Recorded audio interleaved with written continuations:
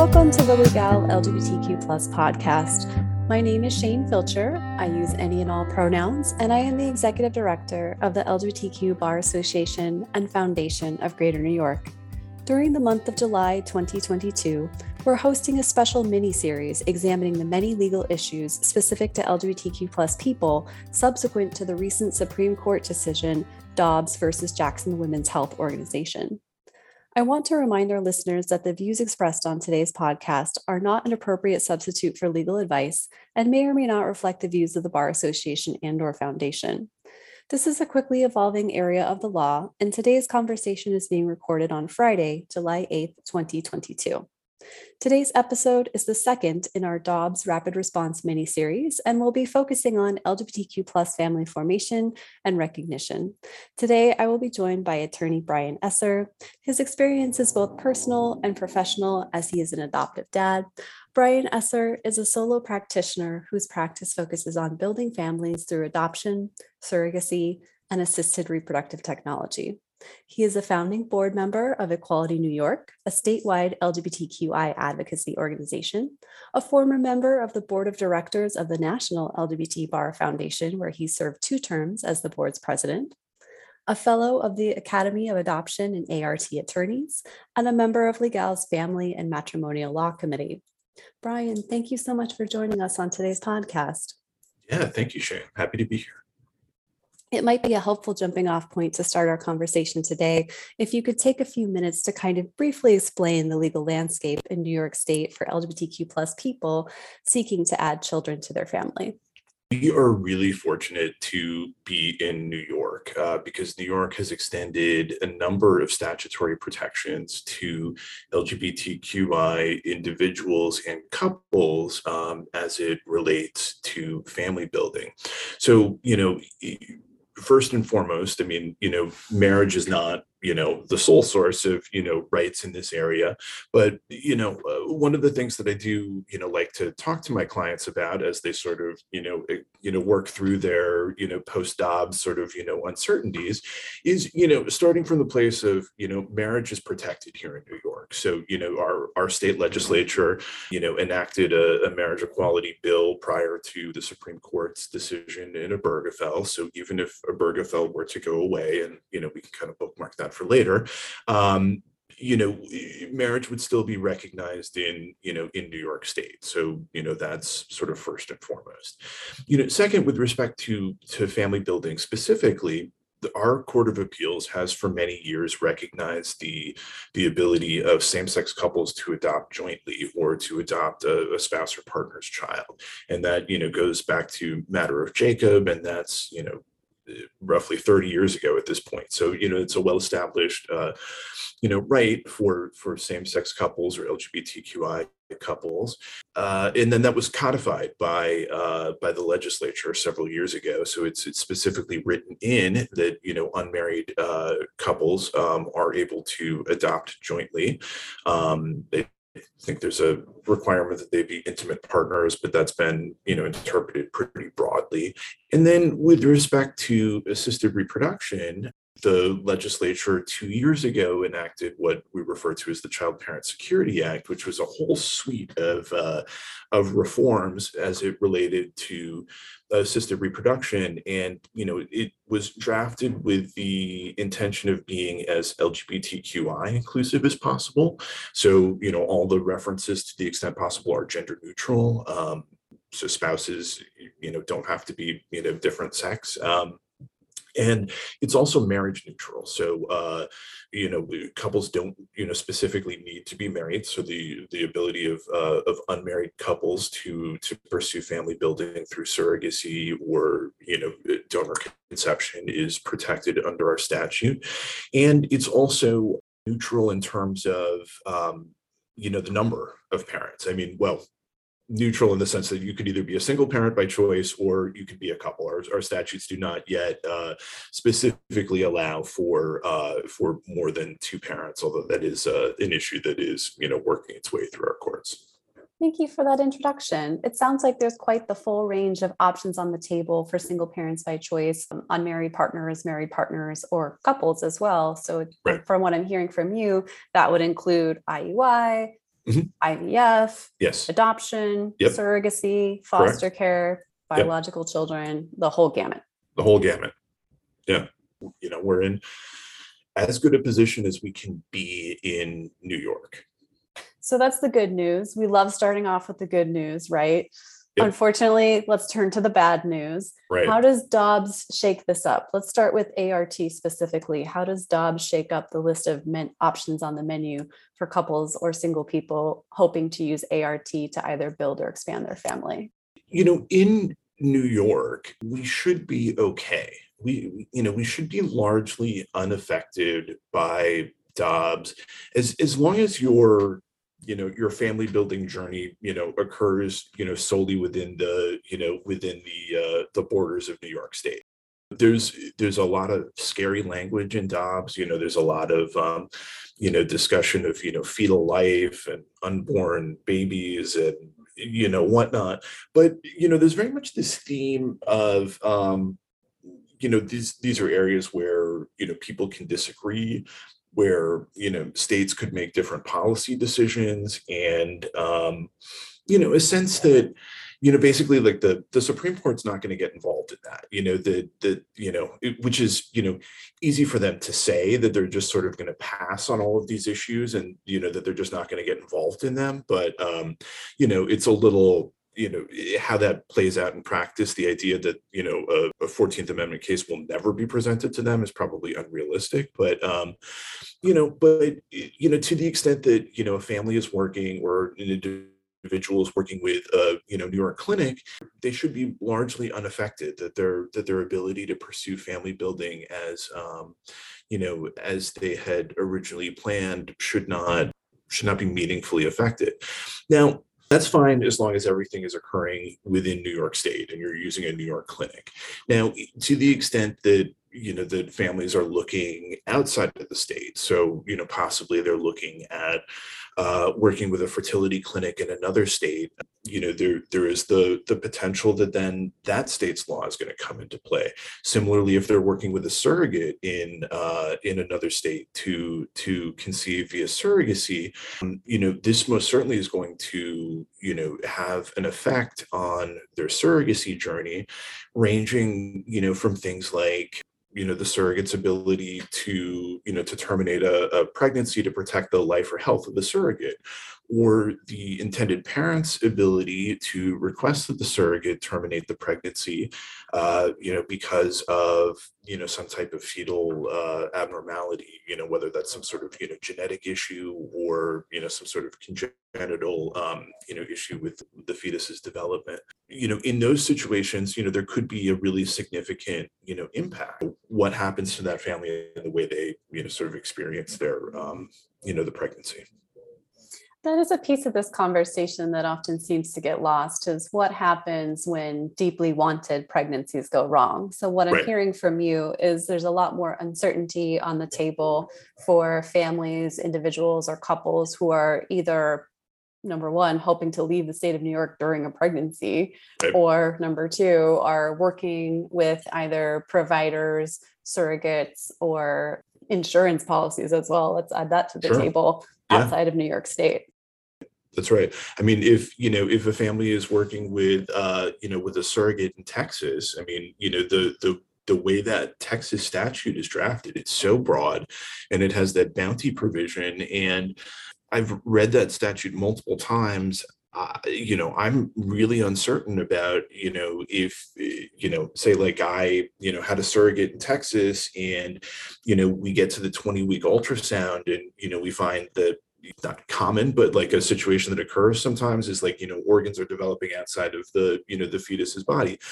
There's no way to resolve that, right? I mean, that's not a viable pregnancy. To then ask that surrogate to go to another state to terminate the pregnancy, in a state where that would be legal, whether that's New York, Colorado, Illinois, pick a convenient state, that could subject the intended parents, me as the intended parent, to that civil liability, to that $10,000 bounty, as well as anybody else who helped to participate in moving the surrogate from Texas to another state to have that procedure done.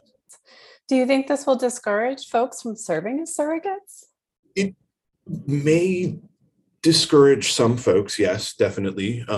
Some individuals in those states definitely could. I think, right now, what I'm seeing in the questions, a lot of the questions that I'm getting and the conversations that, I'm having with my New York colleagues is, do we advise our clients to avoid working with surrogates in certain states that, that have trigger laws that have already taken effect, are in states that, have a high likelihood of banning abortion in the coming, weeks, months, and even years. I mean, because a surrogacy doesn't happen at a specific point in time, right? It's a long process to have a surrogate medically cleared to, be assured that, this person is a good candidate, that there's not, unreasonable risks to the surrogate's life or health as part of, in carrying a child for another family. So there's that process. Then there's the process of drafting the legal agreement and making sure that all the different types of insurance are in place.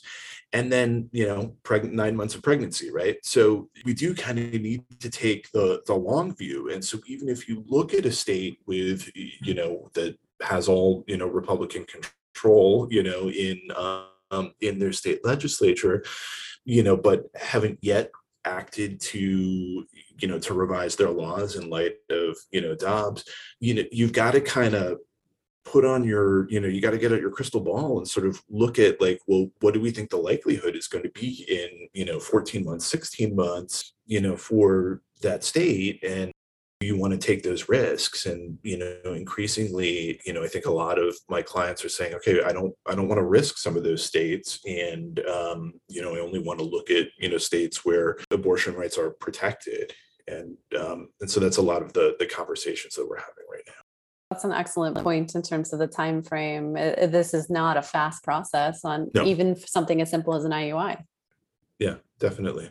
I think for other types of, reproductive care, like, for other types of family building, like, like an IUI, which is an intrauterine insemination. So, typically that would be a person with a uterus decided that they wanted to carry a pregnancy either with a partner or on their own, and, undergoing a procedure, where, sperm is placed in the uterus during a period of time when the person is likely to be ovulating and be able to conceive.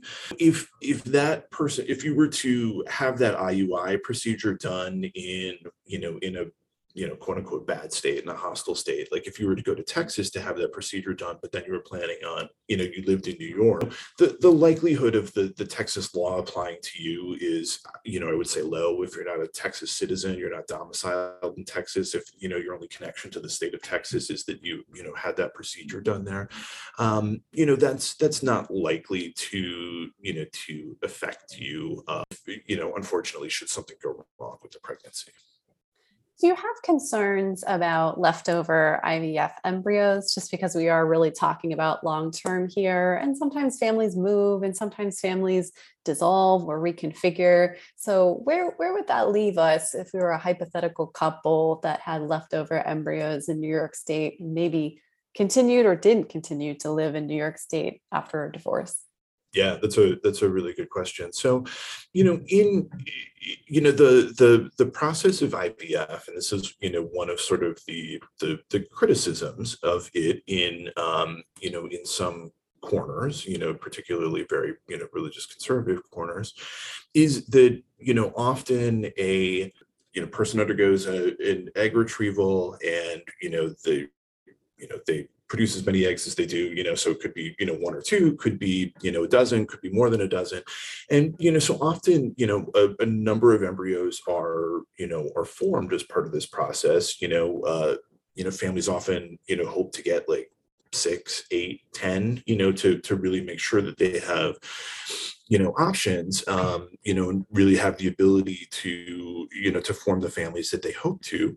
And so many of these families, because this is such an expensive process and it takes a very long time, they're hoping to have one, possibly two children. And so then when you're done with the process, you end up with, with leftover embryos, with unused embryos. And then families are faced with the decision about, what are they going to do with them? And, some people are, pretty confident about, the size of their family, don't anticipate wanting to have more children. And then, they make the decision to, discard those unused embryos. Some people choose to continue to, to cryopreserve them for a period of time, just as sort of, an insurance policy, just in case. And also sometimes because of, maybe indecision isn't the right, isn't the right term, but just sort of an uncertainty about, what to do with them. Maybe they don't consider, the embryos to be like children, people, but, they also feel like, it's not just sort of, you know, it's entitled to, they give it a certain weight, I'm a little, because it can vary so much, from person to person. I don't really want to put words in people's mouths, but, people sort of, are faced with a certain amount of uncertainty about how they want to treat them. And so then they'll continue to cryopreserve them, and then there's a small number of people that choose to donate their embryos to another family. So if you're, in New York and, you've made the option, and you made the decision to continue to cryopreserve your embryos for a period of time, New York, I would say, we're pretty unlikely at any point in time to, enact a personhood, statute that would, sort of, give, some sort of legal significance to the, to the embryo, sort of declaring it a person such that it would, make it, illegal to, discard an unused embryo. Now, that's New York, and that's where we are. There's been a fair amount of movement over the years towards trying to, declare an embryo a person, a legal person under the laws of, different states. There've been ballot initiatives in Mississippi, I think Oklahoma as well. Some of those have failed. Some of those have been tossed out under the sort of the previous Roe, regime, because it's been sort of viewed as a backdoor to, to banning abortion, as well as just other legislative efforts that have failed. I think Arizona's gone the furthest in terms of, personhood legislation. Realistically, a possibility that we're going to see more movement in the future on these types of, personhood bills. In many ways, the Supreme Court has sort of left open the door for that, that they didn't take a position on, on personhood, but, they have said that, their decision is not based on any view about when a state should regard prenatal life as having rights or legally cognizable interests.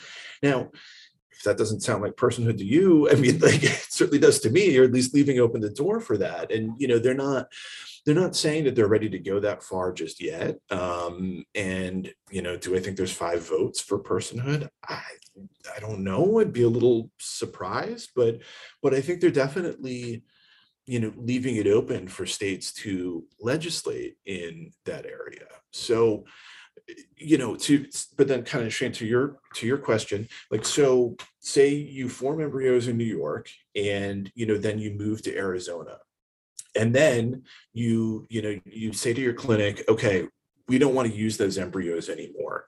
What happens then? That, it's, have you violated Arizona law by, directing somebody, by being an Arizona resident and directing somebody in another state to discard embryos? I don't know. I mean, that's a really, I'm just a humble family law lawyer. I don't, I don't practice, criminal law. That's a little bit beyond my pay grade. But I mean, there's that sort of classic law school hypo, right? Of, if, somebody stands in state A and shoots a person in state B, under some theories, the person could be prosecuted in both states for murder. So, could you be prosecuted in Arizona for destroying, unborn life if you have your embryos discarded? I don't know. I mean, that's a question that, courts are going to have to, sort out in the future, if that's a road that they choose to go down. You've certainly broadened my hypothetical, right? Because I was thinking only in the context of divorce, but you're right. families move around, things change, people take different jobs. And what happens if there's still the embryos in the freezer, so to speak, when those Right. decisions are made, divorce Yeah. or not? Divorced or not. Yeah. Yeah. Wow. I mean, yeah, and in the context of divorce, I mean, our courts have been pretty clear that, they'll they'll uphold an agreement. I mean, it's Cass v. Cass, it's an older case. The CPSA sort of tweaks, things a little bit, but basically the Court of Appeals has said, if you have a writing about who gets the embryos in the event of a divorce, we're going to uphold that. And the CPSA has modified that a bit to say, if somebody's going to use those embryos, that the other spouse or partner, needs to consent to them being used to conceive a child. But generally speaking, we're going to enforce a written preconception, determination about, or pre-embryo formation determination about, what the disposition of the embryos is going to be. Fascinating. One of the other issues with IVF, as you discussed, there's a lot of unpredictability in terms of how many embryos that you can make. The flip side of that is how many embryos will take, right? Right. Because you may end up with 1, Mhm. 2, 3 octomom. So Right. Yes. what happens in terms of the availability of selective abortion to be able to carry a safe pregnancy going forward with IVF? Right. Yeah. What's also sometimes referred to as selective reduction. Yeah. Oh, Yeah. So in part, the advances in medical technology have reduced the instances of those sort of higher order multiples, is kind of the phrase that has been used, that increasingly the recommendations are for a single embryo transfer, and they're under limited circumstances, doctors will do a 2 embryo transfer. It is virtually unheard of to transfer 3 or more embryos. In the Octomom situation, I mean, that doctor lost his medical license, and I think there some of the other situations where that kind of where those things have happened. There's the potential for ethics investigations and things like that. It's just not the standard of care anymore. But but could a state prohibit selective reduction under its abortion statute? I say most certainly yes. I think most states would view a selective reduction as an abortion. And so that would be a similar, risk that, frankly, that people would, face working with a surrogate in another state. So that's yet another reason why people should, really be focused on doing, single embryo transfers. thank you for that update in the current medical landscape as well. I know you're not a doctor, but this has been really interesting to learn kind of the both lenses of Yeah. this process of family formation. Before we kind of turn next to adoption, I wanted to see if there were any other surrogacy issues that were on your mind that you wanted to flag in light of the Dobbs decision. There's a couple. I mean, in terms of surrogacy, I mean, in IVF sort of more broadly, I mean, at this point, like we're not hearing that there's a lot of states that are looking to, ban IVF, things like that. So it's unlikely that, these types of issues are really, gonna surface. But, there's there's some interesting language in the in the Dobbs opinion talking about the prevention of the states might have legitimate interests in regulating abortion, and one of those interests could be the prevention of discrimination on the basis of race, sex, or disability. The disability piece is kind of interesting because it's not as if the Supreme Court has ever been particularly friendly to disability rights. So this is a bit of an outlier, but one of the common reasons why people might terminate a pregnancy, and even very much a wanted pregnancy, even later in the pregnancy, so after 20 22 weeks post viability, is because of some type of, genetic screening or, something else, which we talked about that, that does show, some type of disability. And, there's different types of screenings that can be done, on frozen embryos to screen for specific conditions, and so whether that's like, Tay-Sachs disease, Huntington's, or, sickle cell, to specifically identify, those embryos, or even, testing of a pregnancy, of a fetus, as well as, for chromosomal issues, like Down syndrome is, very, one of the more common trisomies, but then there's other trisomies as well, that are inconsistent with life.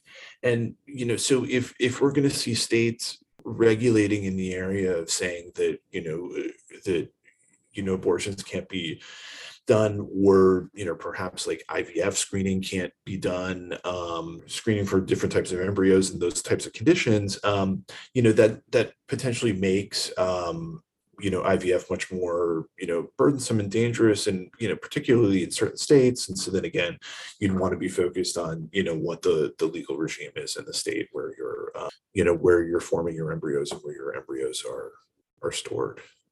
And then, short of, banning IVF, I mean, we could look at, we could potentially see, restrictions on who can, do IVF. Is it only going to be restricted to married couples? Or, specifically heterosexual married couples?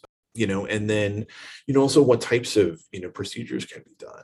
There could be, we could see restrictions on, egg donation potentially. And, while I think, many people kind of think like, oh, that's, really just an issue for, for gay men, but that could potentially have a burden on, people who want to build their family through reciprocal IVF. So like, one partner, contributes the ovum to form the embryo, and then that, embryo is transferred to the other partner.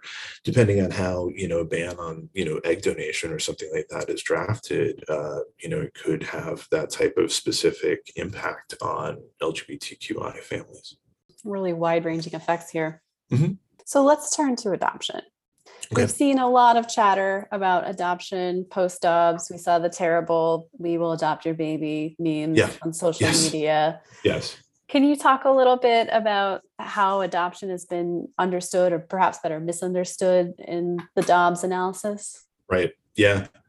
I mean, let's just start with sort of the bizarre footnote about, or line, I guess. I think it's not necessarily a footnote, but about how safe haven laws, sort of solve the abortion problem. Because if a person, doesn't, is pregnant but doesn't want to parent, all they have to do is, surrender their child, pursuant to one of these, safe haven laws, which sort of designate, a number of places where a person can go and, safely, relinquish custody of a child. And a lot of times those are places like police stations or fire departments, or, possibly a hospital, depending on the statute, which is just completely contrary to, how adoption really is practiced in this country at this point in time. I mean, gone are the days when the pregnant person went to, sort of the, an unwed mother's home, out in the country or in another state, and, finished the pregnancy there. And, then the child was just sort of like, taken and then, placed with adoptive parents, and, the birth parent and, the adoptive parents never met each other, and things like that. I mean, that's sort of the vision of adoption in this opinion, which, is not at all how, adoption is done anymore. And, it's just really striking. I mean, given that you have, two adoptive parents, I mean, the Chief Justice and, Justice Barrett are both, adoptive parents, on some level, I would think that they would have more, understanding and compassion for how adoption actually happens in this country now. And yet they don't. I mean, it's really peculiar to me. So, there's there's that. There's some of the memes I do think are a little, odd in the sense that, they sort of, some of like the costs associated with, private domestic infant adoption, saying that like the fees could be as high as like $120,000. I mean, I suppose that's possible. I personally have never worked with an adoption that, that has, where sort of like the all-in costs for the adoptive parents are that high. That's easily, double and, sometimes triple what I think, most of my clients end up spending, for an adoption. So there's that piece of it. But I mean, I guess really what I should say, we should talk a little bit about like, so what does adoption, typically look like in the United States for, for sort of a private birth parent placement adoption. Typically birth parent makes a decision to, or an expected parent makes the decision to, consider adoption. And, they would either reach out to an adoption agency, to get counseling and, other types of support services, or they might reach out, directly to, hopeful adoptive parents who have, created some sort of profile, for the purposes of, matching or connecting with, with an expected parent. And, then there's a process of sort of, getting to know each other, making sure that it sort of like feels like a, good fit, that, they have sort of similar ideas about what they, want from the arrangement. There's supportive counseling that would be offered, where the expectant parent would be, given sort of their full range of options, whether that's, terminating the pregnancy if that's, permitted in their state, or, permitted at the point in time where they are in the pregnancy, as well as, like other options, like, do you have a family member who, can either help you or, would be available to, raise your child? Do you need help getting on, different types of public benefits? Just the full range of options, making sure that the expectant parent knows that they don't have to, make the adoption plan if they don't feel like that's the right decision for them. Then there's also legal counseling, so discussion of, what the expected parent's legal rights are. And it's only once, sort of like all of this has, happened, and, after the child is born, then the birth parent signs, a consent to the adoption, or, surrender. Sometimes they have to appear in court, sometimes they don't. This is an area where adoption law varies wildly from state to state. It's totally different, depending on the jurisdiction. So there's a lot of variation in terms of how that occurs. And then they also, in many states have a period of time to basically change their mind, to revoke that consent or that surrender, and, ask for a return of, custody of the child. So to say that, the way adoption should occur is, for this person who has gestated a pregnancy for 9 months, given birth, had the baby discharged, from a hospital to them, and then, just then go from the hospital to the fire department to like, drop off the child. Like, that is completely bonkers, and, not at all the way things work. And, my other adoption colleagues and I, we would just like sort of roll our eyes and shake our heads and think like, what is going on here? This is just not realistic. Yeah, thank you for also giving us that framework, talking about how there's been a progression moving away from closed adoptions to open adoptions. I hear what you're saying. Safe haven laws were not something that were available across the country at the time of Casey or Roe, but these are really intended for gestational parents in crisis. Because as Right. you point out, like, we don't want to see the police station or the firefighters being in the business of adoption on an ongoing Right. basis. Exactly. I mean, yeah. Yeah. I mean, and, it's not to say that, those safe haven laws, I mean, like you're saying, Shane, it's not to say that that they don't have a purpose, I mean, because they very much do. But I mean, it is, they really were designed, so that people weren't sort of abandoning their children in unsafe ways. That it was, that the haven is both for, for the baby, but also for, for the parent to allow them to, to make that decision and, surrender the child in a way that's not going to, have any, downstream consequences for them legally. So, sort of criminal implications. But in any event, not to address the bodily autonomy piece of Right. choosing to carry a pregnancy. Right. Any other thoughts about how Dobbs is going to impact adoption going forward?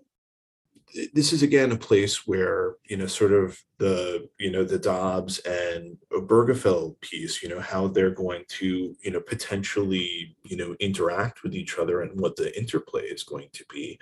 I mentioned before that, in New York, unmarried couples have, had the ability to adopt jointly, for many years, and, first, through a Court of Appeals case, and then, that was codified. There's still a number of states that don't allow unmarried couples to adopt jointly. And so if, we found ourselves in a situation where where if we followed, Justice Thomas's concurrence and, the Supreme Court revisited Obergefell, and found that not to, be constitutionally supported, and, then you had a New York family that wanted to adopt a child from, from a state, like I pick on Alabama a lot, but, for reasons, that, and so they wanted to adopt a child from Alabama. Alabama could view them as, not a married couple, and, it could complicate their ability to accept the placement. They might have to, have their home study rewritten so that, just one of the partners is the adopting parent, and then the other spouse is, sort of, like a roommate, which is, sort of like what happened in, in the pre-Obergefell world. And, these were things that, that social workers and courts, were willing to sort of like, kind of hold their nose and, go with, just in order to, get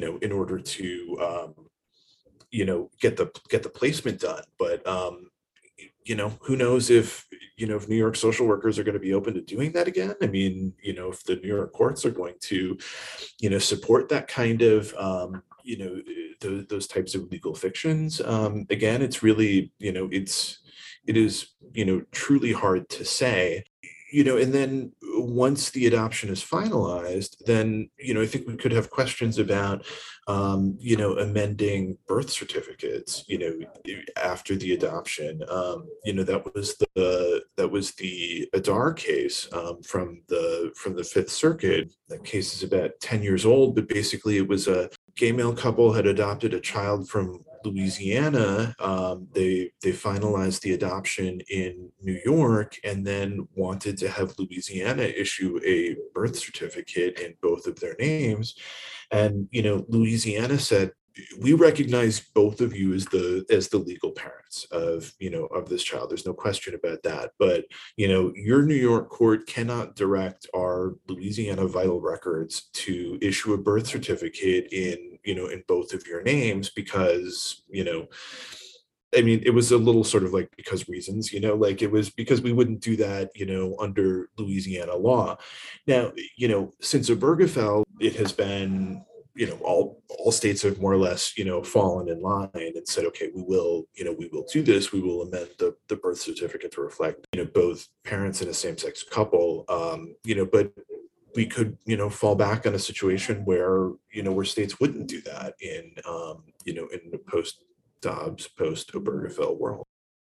Do you want to speak a little bit about the difference between a judgment of parentage versus a second parent adoption, and kind of what the new consideration might be for standard practice in light of Dobbs now? Yeah, I'd be happy to. So, it is still the recommendation of all of the, the major LGBTQI legal organizations, advocacy organizations, LGBT family law scholars, like, and practitioners, that, that parents confirm the parentage of a child born to a couple, with the assistance of, most commonly a sperm donor, but also an embryo donor potentially, by obtaining some sort of, court order. New York doesn't require a court order, particularly for married couples, for both spouses to be on the birth certificate. Married couples are, entitled to the marital presumption. So, they're both recognized as parents. In New York alone, the marital presumption is pretty strong, so it's hard to rebut. It is much easier to rebut in many other states, which is why it is important to get that court order that's entitled to full faith and credit. So New York has two options. We've got a judgment of parentage, and then we also have second parent adoptions that remain available. I recently attended a very good CLE presentation at the Quad A conference, and we're hoping to try to get the speaker to repeat the presentation for the Family and Matrimonial Law Committee. So stay tuned on that. Basically, his Professor Nijaim from Yale Law School, and he said, an order is an order. It should not matter if it's a judgment of parentage or if it's a second parent adoption. The judgment of parentage is much easier to obtain. It's only been available for a little over a year. It was part of the set of reforms that came with the Child Parent Security Act, and it's just couple page petition to the court saying, we planned this pregnancy together, and, please recognize the non-gestational parent as a legal parent to the child. Versus the second parent adoption requires a home study, it requires a criminal background check, child abuse clearance, a number of health certifications. It is a much more long, drawn out process. It is, functionally equivalent to, the child not being, genetically or gestationally related to, to either parent. So, it's pretty involved, and the judgment of parentage, is much more attractive to, to many of my clients. So, I am still advising folks, and it still seems to be the kind of general advice that a judgment of parentage should be sufficient still, for most families. I mean, I think the second parent adoption is relevant if you have sort of international recognition concerns. So like if the family needs to obtain citizenship in another country, or there's like visa, situations that might come up for them in the future, there could be reasons why the second parent adoption would be more beneficial under some of those circumstances. But, even in light of Dobbs, it should be the case for most families that the judgment of parentage will meet their needs. Well, that's good to hear. It is. Yeah, this is one of the sort of like good news kind of moments that's coming from this conversation. We need those. We sure I have one more bad news moment before we wrap up. I wanted to think about, because we've talked about on the prior episode and then today about reading Dobbs in tandem with some of the other Supreme Court decisions and where that might lead for LGBTQ plus parents and people. I want to take a moment to pause and think about reading Dobbs and Fulton together. Right. A lot of folks listening may remember the Fulton decision last year, holding that the city of Philadelphia violated Catholic social services' right to free exercise under the First Amendment by excluding Catholic social services from the foster care program due to their refusal to certify same-sex couples as foster parents.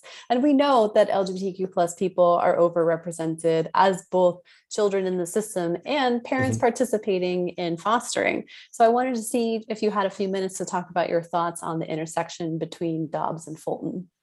This is a tough one. I mean, at sort of first blush, they seem like they're sort of like they both sort of touch on, issues of, family building and reproductive justice and, things like that. It is a little bit difficult to draw a lot of connections, but I mean, I think sort of like the biggest connection that I draw for them is just sort of, how, religion and religious ideologies sort of, do sort of present some sort of like through line here, and Fulton was all about you can't have like excessive, considerations of, religion, and, you can't discriminate against religion is kind of the, some of the themes that have come out. I mean, there's the case about, uh, this term about, the way, funding of, certain types of high schools in, in Maine. That was one of the cases. And then there was the football coach, who wanted to pray, after a football game at the 50-yard line.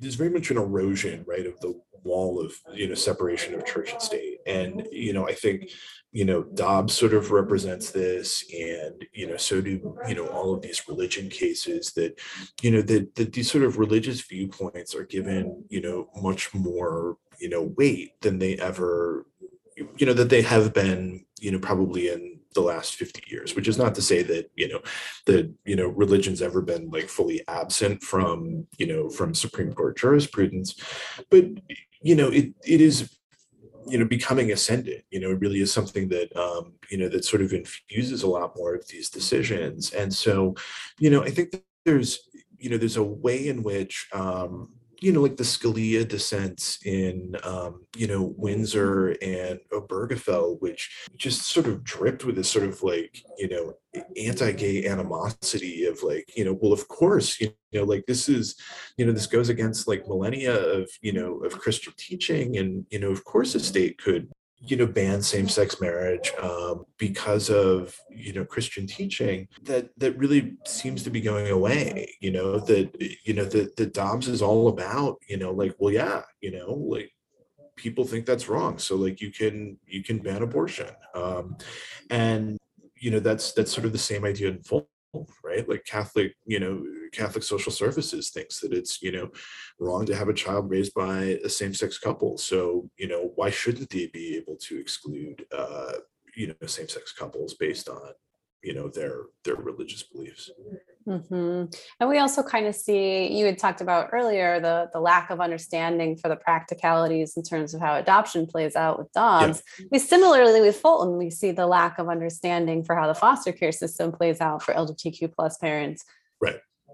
And also, I mean, I'll get on my high horse on Fulton. I mean, like if anybody thinks that like that, that like LGBT foster parents is sort of like their end game, with, for Catholic social services, like I hope, I hope it's not the case that then, they, that they're, going to provide differential treatment to, LGBTQ youth, that they provide services to, or biological parents that they're providing services to. I mean, I think it's really understudied, the treatment of of queer identified biological parents in the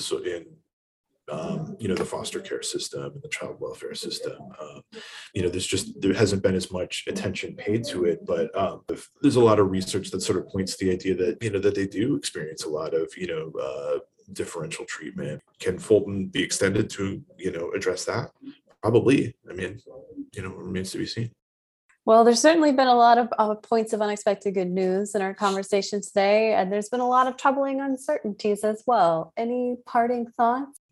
Parting thoughts are, like you said, there's a lot of uncertainty, but there are things that people can do to protect themselves. And so, those are, making sure that, their house, legal house is in order. So, get that judgment of parentage or second parent adoption.